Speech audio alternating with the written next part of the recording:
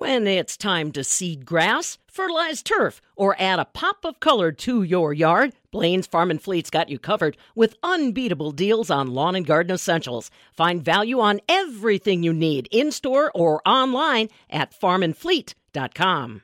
We're telling another story of Wisconsin farmers who have been farming in their families for over 100 and 150 years. We're going to head to Marquette County for their Century Farm celebration, but they've been farming for a bit longer than that. I'm joined by Stephen Herring to tell me more about it. So, Stephen, share with me a bit about your farm. Our farm actually was founded 146 years ago by, and I probably don't have enough greats in there, it would be a great-grandfather and his brother who bought the first 130 acres on April 20th in 1875. And it's been in the family ever since, getting passed down from generation to generation, and till now currently owned by the 7 children of Sidney Herring. It's my niece who actually lives on the farm in a house built there by my brother, who's the farm manager, Jeff, and she lives on there with her family, and they have 4 children, and she was the ambitious one who took this project on to get the paperwork in to finally get the recognition that none of the rest of us would do for the last 46 years, I guess. So what is the farm today? Is it operating, or tell me more about that? Okay, yes, it is operating very well. The sandier soil, because Marquette County is, I think, the sand county, has been planted into evergreen trees.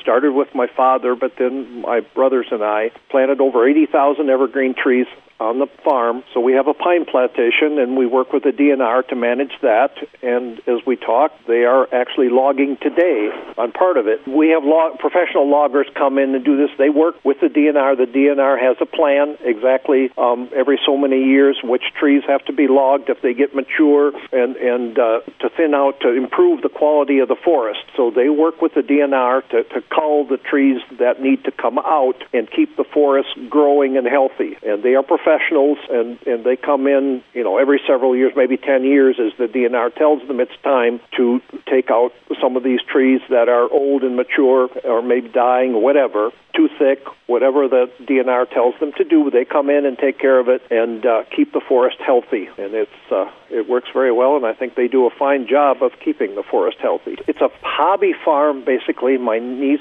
has many hobby animals, a couple horses, cow, pigs, many fowl, and it's also recreation. And we also farm and put in corn, soybeans, and alfalfa hay on the land that is good for farming. So it is operational for, I guess, mostly cash crops, you'd say, for that part, but also a hobby and recreation for nieces, nephews, and all of us who can hike the acres of forest and enjoy every bit of it. And this is what my father wanted for all his children, grandchildren, and grand-grandchildren forever, to enjoy the farm as much as he had his whole life. And that's why he set it up in a trust so that it would stay together and be transferred on indefinitely for all his heirs and their families to enjoy in perpetuity forever, hopefully.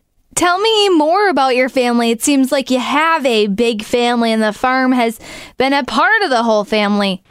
Well, we loved the farm. I mean, we grew up, hunting squirrels and raising pigs, and the dairy cows were sold when I was very little because my father got a bad back, actually, from working on the farm. Back during the war years in the 40s, it was a truck farm where they grew, melons, tomatoes, peppers, things like that, and sold them from as far away as like Madison and Stevens Point and to supermarkets and restaurants and things. They sold all the produce that they raised on the farm, and that's pretty much how they got through the war years. But it wrecked my dad's back, so he couldn't milk anymore. So then we went, into just raising alfalfa and corn, a minimum to sell mostly, and take care of the few. We always had milk cow. It was my job to milk the cow before I went to school by hand, but then we would raise pigs for 4-H projects and things like that, and a few sheep and chickens, things like that. But it was just fun. We had cars and trucks. We played and we made big roads back in the sand hills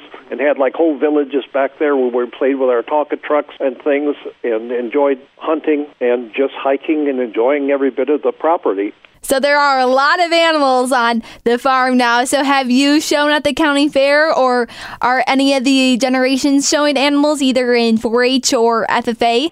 We never went to the state fair, but we always did the county fair. Back when I was a young person living on the farm, my brother brought his pigs to the county fair, and I always took my rabbit. I had many, many rabbits in those days. We always enjoyed them, and of course the county fair was a big event, as it is all over Wisconsin each summer. So now, what is your favorite part about farming? Or when you grew up on it and today, what's your favorite part? Basically, it's just enjoying the land. I would, in those days, we had a 2-row plow, and you pound that tractor all day long to plow a 20-acre field. Whereas now, you hook up a 30-some foot wide machine, and it does the whole thing in 2 hours, what it used to take you days to do. So it's, I guess, fun to see how modern technology has taken over farming to see how easy it is compared to how hard we had to work back in the day to,